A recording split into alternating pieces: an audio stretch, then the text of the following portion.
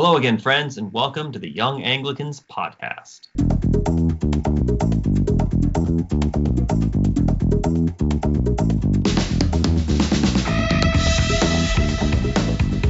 The Young Anglicans podcast is a place for conversation and discussion about ministry to teenagers through the lens of Anglicanism. It's hosted by me, Andrew Unger, and me, Eric Overholt. We're both real-life Anglican youth pastors who want to see young people find and follow Jesus for the rest of their lives. We're glad you're with us. Thank you all for joining us. We're glad you're back with us. We've just been talking about how maybe we need some new intro music, or maybe we need a new intro script or something. Yeah. So if you have awesome ideas for us, please let us know. And then don't be offended if we don't take them, because we may not take your ideas. But we would love to hear from you and what you think about the intro music and what you think about our goofy little intro script that we've now said, 30 times or however many recordings we've done. Yeah. So anyway, looking for intro music is the worst experience. You're just listening through stuff. You're like, is this me? I don't know. It is horrible. It is awful. And believe it or not, that intro music that you hear every time on this podcast, we agonized over that. I spent hours. I will admit, we eventually were just like, just go with that one, because I don't. Yeah. The process wore us down. Yes, it did. Okay, so we're really glad you're back. Welcome back to the Young Anglicans podcast. Today, Andrew and I, we were talking about what we're going to talk about, and I shared one of the things that's really on my mind right now is, what is your youth group space like? Where do you meet? What kind of thought do you put into it? Is there any kind of intention put into what you're trying to do with a youth group space? And this is particularly on my mind because thanks be to God, about a year and a half, almost 2 years ago, our church was given a building. In Southern California, with real estate prices what they are, we were given a building, which was an amazing act of God, and we're really excited about it. But since that time, and actually for another year and a half or so before that, our youth group was the only activity happening in this church building, right? Because there was another church that was there, but they weren't doing anything. It's a long story. But so it was the whole building was ours. And it was awesome because kids felt like they had ownership of the space, and there were a couple of offices that the church was using, but other than that, they had the free reign of the space. Well, a month ago, the rest of the church moved into that building, and now my students are having me too, and my students are having to get used to the idea that this isn't just our building anymore. And what does it look like for us to carve out a space, and how should I be advocating on behalf of my youth group and the students that are a part of this church as well for a place that they can call theirs? And why does that matter? And what should that look like? And is that important? And so I've been formulating some ideas on it, but Andrew, I'm going to toss it to you with that introduction. I'm going to toss it to you and say, what are your thoughts about that idea? Yeah, so there's a few things that pop into my head as you're talking. The first is that sense of ownership, right? And that seems to be a big thing when we talk about youth ministry. Owning the space, having a space that belongs to the youth group is a priority, or at least many people make it a priority. And that's an interesting question to me. So we don't have a youth ministry room. On Sunday mornings for Sunday school, we are actually, our church shares a parking lot with a daycare center, like an after school, before school childcare center. And so we are in the teacher's lounge of the daycare center. We go over there. We just kind of invade their space a little bit for Sunday school. And then on Sunday nights for youth group, we're just sort of in our basement, sort of making space.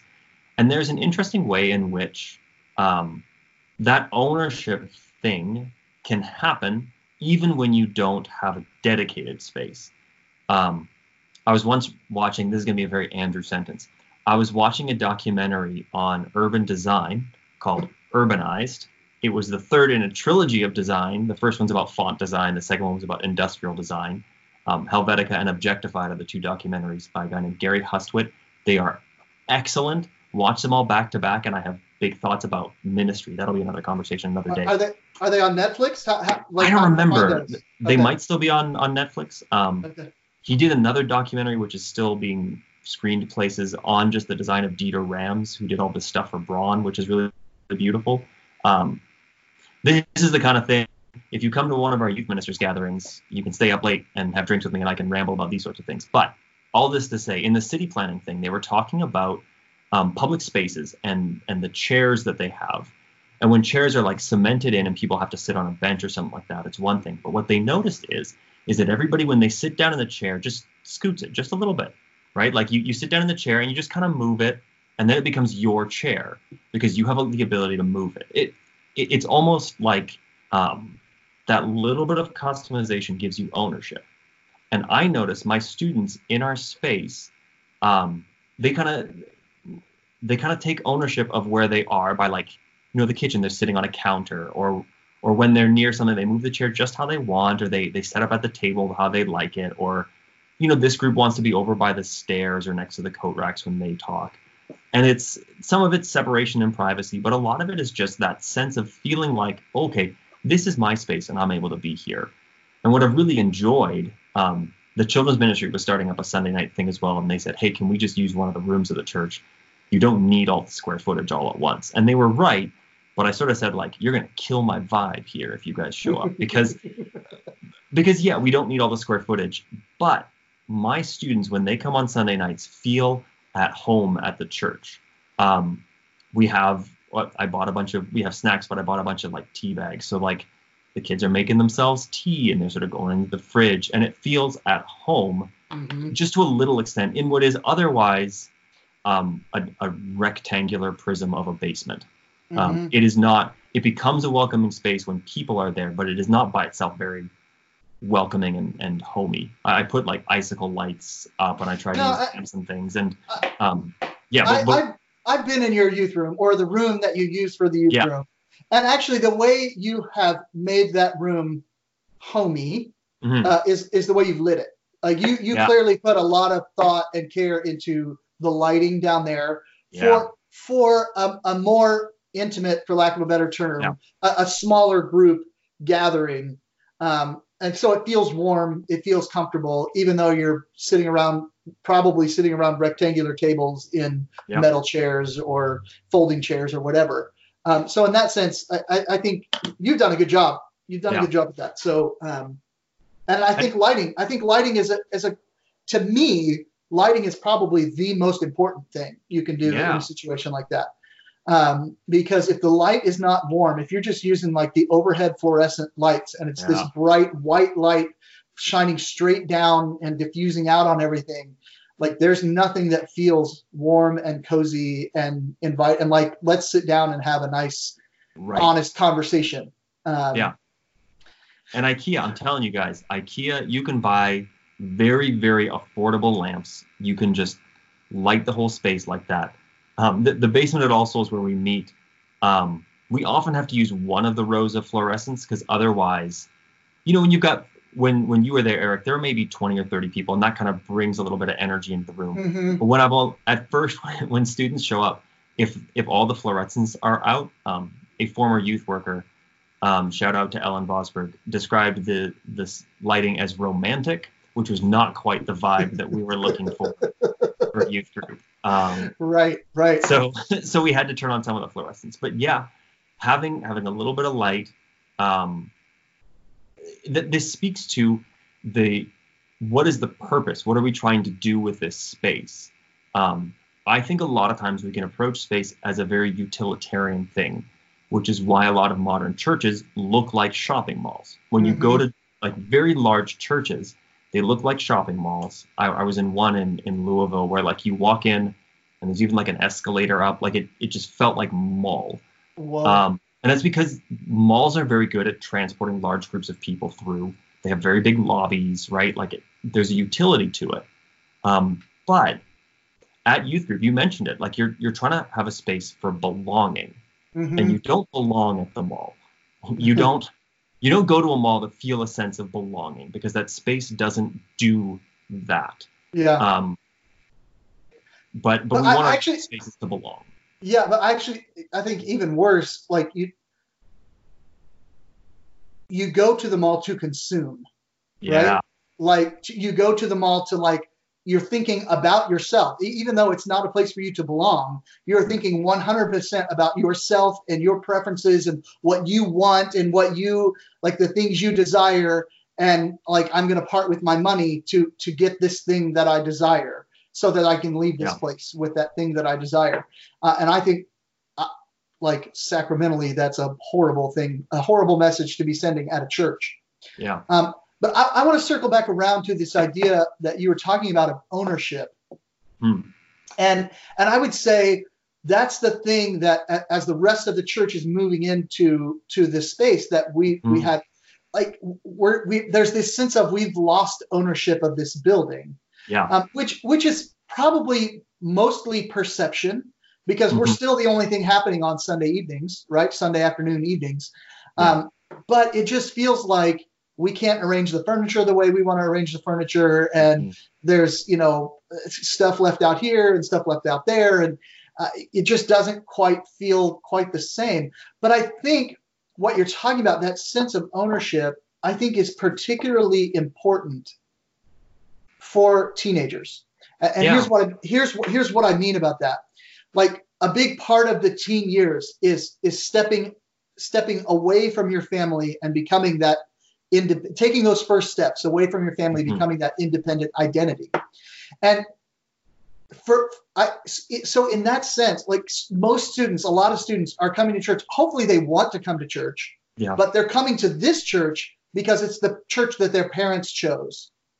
Hmm. And they probably, when they were, young, if their parents started coming when they were young, didn't have any kind of say in which Right. church they were going to go to. So now that they're trying to like individuate from their family on some level, having a space that they can point to and say, this is the place where I had some control of saying, no, this is also my place. Yeah. And I actually think that's a really good and a really healthy expression for a youth group, to be able to point at a particular place and say, yeah, that's ours. And we got to choose what that looked like. And Yeah. everyone else in the church is adjusting around that and is Hmm. embracing that, because all this other stuff that we didn't have any choice in, like the liturgy and like all these other things, which that's another conversation we can have, whether or not students should have some sort of say in those kinds of Yeah. things. Um, but giving them that liberty, I think, is really important for their formation, for their spiritual formation, as they think of this church, not just my parents' church. This is my church Hmm. here as well.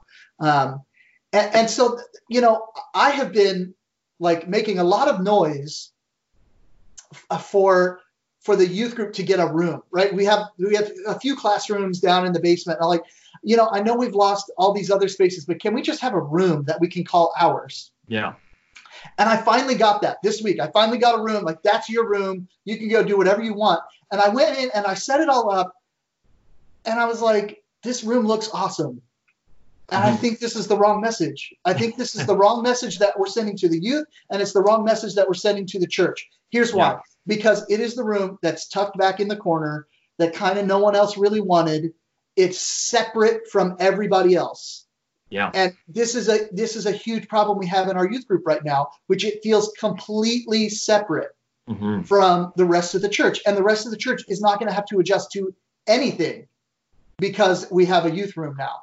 Yeah. And I think that's the wrong message for us to send to the church. I think it's the wrong message for us to send to the kids. And now I've been yelling and screaming for us to have our own room. And what I'm realizing is, no, I want them to allow us to have some freedom in some of the public spaces in the church to make space for the youth group. Yeah. I'm Yeah. really and for all those reasons I just said. Well, and that's so part of why I love the model of infant baptism and confirmation, is that it follows, I think, a natural growth of faith. But for confirmation, I think it's so important to see it not just as an individual decision to follow Jesus, but stepping into the life of the church. And so part of what we want students to do in that individuation process is not just who am I apart from my parents, but also to identify with the body of Christ as a whole, to find their identity in almost a new relationship to their parents, now no longer as just mom and dad, but also as brothers and sisters in Christ. And there's something about using the same spaces that the adults use. Like for me, obviously, this doesn't fully scale, and the smaller churches, the more frequently this is going to happen out of necessity. But like for our youth group meeting, we say evening prayer in the same nave that they worship in on Sunday mornings. And we don't use that space for games if at all possible. Mm-hmm.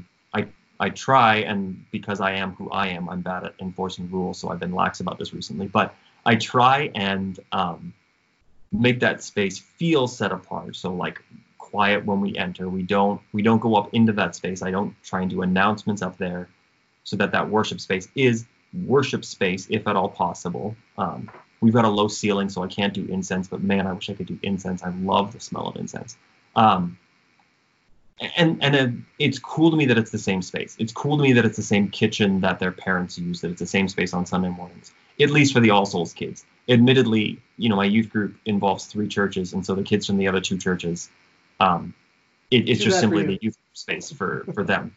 But even still, when we do I love doing all-nighters at the church, because then like for an entire chunk of time, like they just kind of explore the space that like this is all theirs, and it's their whole domain. And I think it's cool to identify with that and to be in that place where, yeah, they feel some ownership, but not necessarily ownership to the exclusion of the adults. Yeah. But they say, this is my church too. Yeah. This is also where I belong. And when I'm here, I adjust the chair a little bit differently, but I know very well when someone else is here, we've got to adjust like this. And our all-nighters, when they go Friday into Saturday, the men's Bible study shows up like at the tail end. And that's kind of cool too, that it's like, oh, okay, this is the church where we were doing this, and now someone else is showing up, and there is, I think that can help that siloed sense. Because this ownership piece is a helpful piece for that adolescent development thing.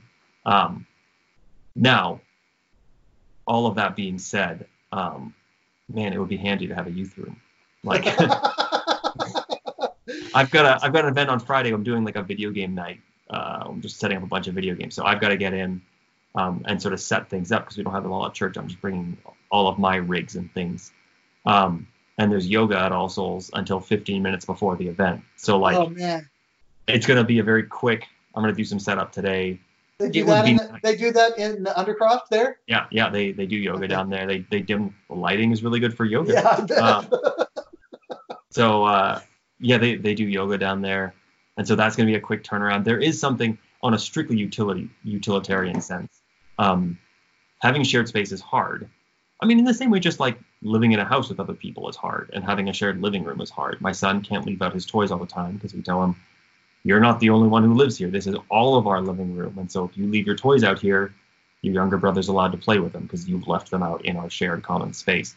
There is that difficulty. And I don't know, do we just lean into that and say it's good to learn those lessons? Or, I don't know, are you looking forward still to having that youth room? I don't know, because like no one else knows about it, right? Because like there was a bunch of junk left over in this building from the church that used to have the building, and like what happened this week is we cleaned out this one closet, and so a bunch of stuff that was in the room that's now the youth room we moved into anyway, and so like no one else has really, like a couple of people have probably seen it, but no one else really knows about it, and it's really comfortable in there, right? It's too small, right? Our youth group actually won't fit in the youth room. The kids that go to our church will fit in there, but since our youth group, half our youth group doesn't actually go to our church, right? And that's one of the things that has concerned me about the room they told me can be the youth room. I was like, well, we can't all fit in there, and they're like, well, but you've got the whole church to use on Sunday nights when the whole youth group is here. And I was like, okay, but I think more than that, we're all figuring out how to share this space. The the altar guild is learning how to share the space with, whatever, with the worship team, with the, all these people. They're all learning how to share the space together. And I feel like, but it still feels like there's this sense of, well, here's the kids, and I mean that the youth group kids, here's the youth group kids, and they can have their space over here, but we're not asking the parents to make an adjustment, or the adults to make an adjustment to the youth. It's all the other direction. The youth have to make an adjustment to us. And I just think that's a bad message to send to our teens. Like, no, this really isn't your church. Right. You come here because your parents make you come here. Yeah. But if we want to change that narrative, and when they leave this church, we want them to think of the church as a home that they feel like they can come back to, we have to adjust to them as well. We have to give them some liberties. We give them plenty of responsibility, right? We ask them to be readers. We ask them to be acolytes. We ask them to do all kinds of stuff around the church. If we're going to give them responsibility, we have to give them some liberties as well. Yeah. And so in that sense, what I want is some space that the rest of the church is going to have to make an adjustment to. Yeah. And that's something that's an argument that I'm going to have to craft and first convince the rest of our leadership about. Yeah. But I also try to help them understand that they've already been doing that and didn't really even realize it, right? Because the youth group has had free reign down there for 3 years or whatever. Yeah. And so when we had Youth Alpha, we would set up the tables to eat dinner together. We would set up this other area as kind of a discussion area. We had our flags from the Youth Alpha retreat hanging on the bulletin board. We had other decorations up in various places, and they just stayed up all the time because there was no reason to bring them down. So when the vestry came into that room to have a meeting, they would just move the tables around a little bit, and they'd sit there in that same space. And that's the kind of thing we're talking about. Maybe we might want to take it a little further. We might want to take one wall and paint it with, chalkboard paint so that we can draw on the wall, or we may want to do something that like more clearly identifies this as, hey, this is youth group space. Yeah. I'm just now formulating all these ideas in my own mind because I got the youth room set up, and I'm like, this room is awesome and it's awful all at the same time. So I got what I wanted, and now I'm like a little upset that I got what I wanted. And I think that's an interesting thing. I think it's a very common trope for like the youth group to make do, right? Yeah, like that's a very common thing, and because kids don't care. The kids don't care what anything's like. They don't even know. And maybe they don't, but that's that tension between adolescence as treating adolescence as childhood or treating like full adulthood. You can err too far the other way where you're like, where like once you're 13, you get to like preach every week, or I don't know, some inappropriate level of authority. And there's a whole movement in both youth ministry and people who talk about adolescence that want to basically eliminate the childhood aspect of adolescence and say, start acting like adults. In Jewish culture, they have a bar mitzvah and you're a 13-year-old grown-up. Act like a grown-up. And juvenilization is the wrong answer, but treating them like they're instantly adults is also wrong. That in between where, they're not quite fully adults yet, but in some ways, as they grow, you need to make room for them. And the difficulty in both parenting teenagers, in working with adolescents, is allowing them to form their own identity and express their gifts, which you have to then make room for, which you have to accept and as it grows in. Otherwise, you are just stifling and saying, you need to grow into the ways that I want you to grow into. And if you grow into something different, too bad we don't have space for you yet.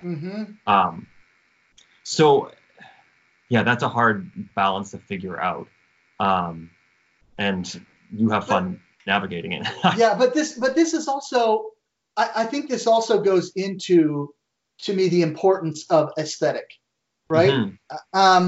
Which is why I don't want to have, the furniture in our youth room is not brand new, right? Two of the chairs literally I found on the side of the road. Now, that said, they're not in horrible condition, right? They're not brand new, but they're not in horrible condition. And I wouldn't put furniture in horrible condition in the youth room because I don't want to send the message that this doesn't matter.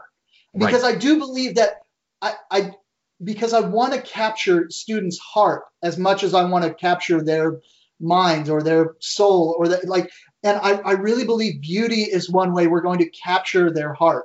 Now, what they think is beautiful and what I think is beautiful are probably different because, well, this is going to sound really pejorative, but because they're dumb teenagers. I think their sense of the beautiful is malformed still, or not malformed, but is not mature. Nascent. Is nascent. Yeah. But that's part of what I'm doing, right? I'm teaching them that which is beautiful and that which is good and that which is true. That's a big part of what I'm doing. So that's the other reason why I think space matters, is that I think beauty matters. And it's the exact reason I think, part of the reason why you take your kids upstairs to do evening prayer and why I take my kids upstairs into the nave, the sanctuary, to do our teaching content, right? Yeah. Which not always evening prayer. Sometimes it's evening prayer, but we go upstairs to do the spiritual work that we're going to do because first of all, it's a thin space. It's a place where the Eucharist is celebrated regularly, where prayers are said all the time. So it's that thin space, but it's also it's a message that we're sending that, hey, now it's a time where we're doing something different. And we came together downstairs and we had fun and we formed community, and it's a great thing for us to do that. And now we're going to come upstairs and we're going to do something different. Yeah. And I think that's an important message to send. Yeah, and I think so. Part of the being Anglican is that the way we do things recognizes that we're embodied creatures, standing, sitting, kneeling, church year, fasting, all these things, taking the Eucharist. These all recognize that we're embodied. And I think a strictly utilitarian approach to interior design or architecture ends up treating us like we are souls stuck in little meat sacks dragging around. But who cares as long as we can fit the bodies in the space to hear the content, because it's about content transmission. And I guess that's as I think, okay, so what are tips? What are things that I've done well, places where I've failed? What are some ways to make good use of space?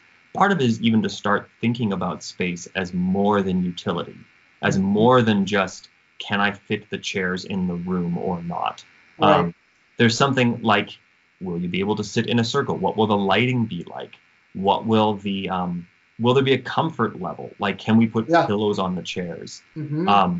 What will sitting in chairs or couches or on the floor do to the conversation, right? Because when we do, sometimes when we we'll gather and do something sometimes in the Undercroft, because the children's worship uses that space and we're able to sort of use some movable walls.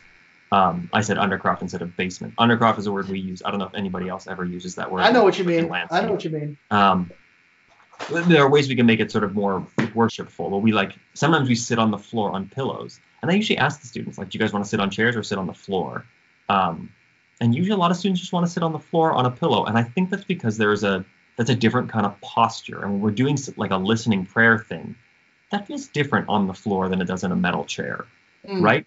And it feels different. We use the movable walls because it feels different inside an enclosed space than it does in a giant vacant room. Yeah. And that's something we sort of think well, if there's enough space, that's fine. So if it's an airplane hangar or a gym, who cares, because that's enough space. But being in an airplane hangar does something. Now, at the same time, immensity, you think about cathedrals and the tall ceilings do something.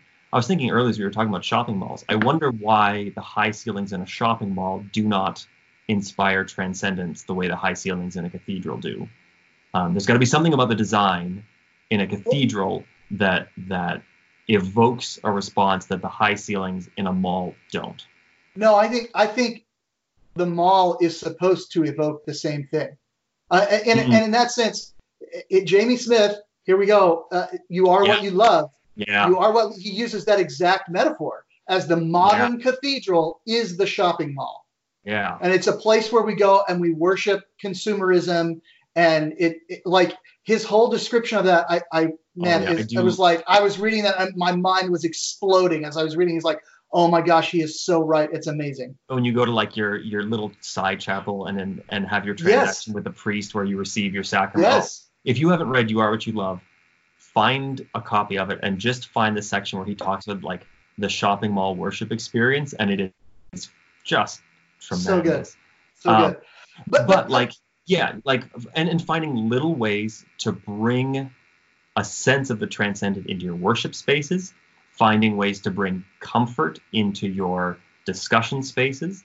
People feel, if you're going for vulnerability, um, it is possible to do around a folding table and folding chairs, but it is less likely.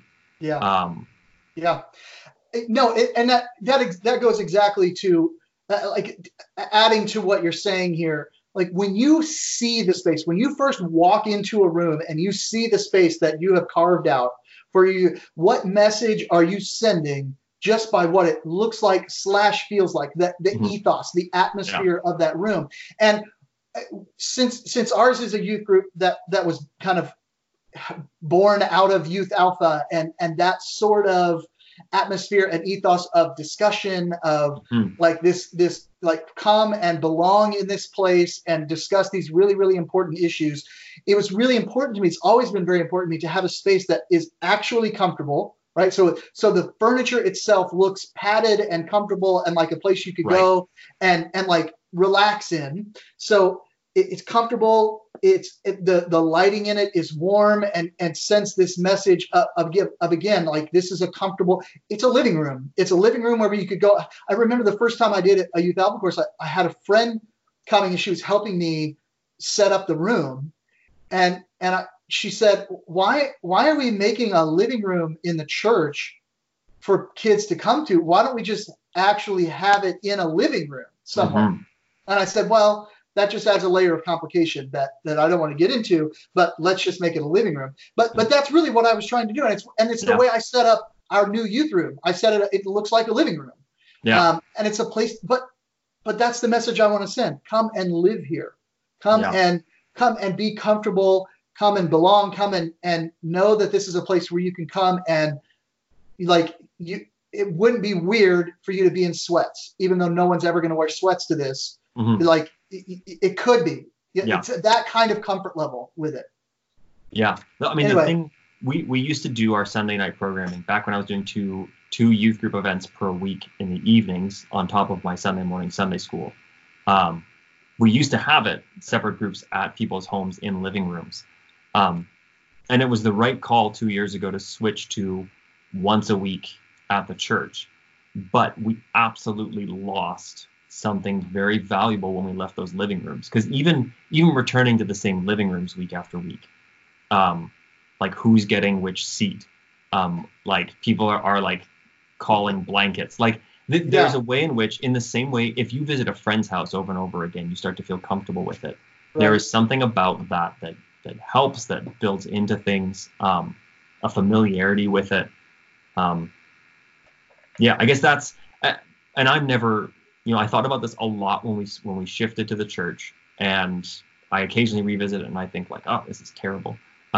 Actually, when we were down in the basement for that Anglican youth ministers gathering at All Souls, I think it was you who like angled the tables a little differently, Yeah, like in the space that the room's a giant rectangle, and so I'd often have sort of two pairs of table running parallel, sort of lengthwise in the room, and Eric just like angled them at 45 degrees, and I felt like it was a game changer for space. Um, and now my student leaders set up the tables every Sunday night, and they often just do something different every time, like, and it's interesting. It really does shape the space, and so it doesn't take that much time to just sit and think about the space and think what would make this accomplish the goals I want. And the hmm and that's almost gets to the heart of why you're doing youth ministry. What are we doing here? Are we simply teaching that will form your space? Are we forming people even night to night? What is tonight about? Is tonight about a discussion, well, rows of chairs and a pulpit up front don't do the trick. Right. That doesn't enable conversation. And so just lots of little things like that, on top of all the other things we're always thinking about, and most youth pastors in the ACNA are full time. And there's lots of reasons why this gets pushed by in the background. But I do think it can have a pretty big impact if you're able to take the time and spend some time thinking about it. Yeah, so good. Yeah, I will be honest, I probably think about it too much. But that's partly because of how important this whole idea is to me personally. Yeah, anyway, we're out of time. We've gone a little longer than we intended to, but always a fun conversation. So I'm going to end. I have, again, from the 2019 ACNA BCP, from page 669, a prayer for guidance. Go before us, O Lord, in all our doings with your most gracious favor, and further us with your continual help, that in all our works begun, continued, and ended in you, we may glorify your holy name, and finally, through your mercy, obtain everlasting life through Jesus Christ our Lord. Amen. Amen. Grace and peace, friends.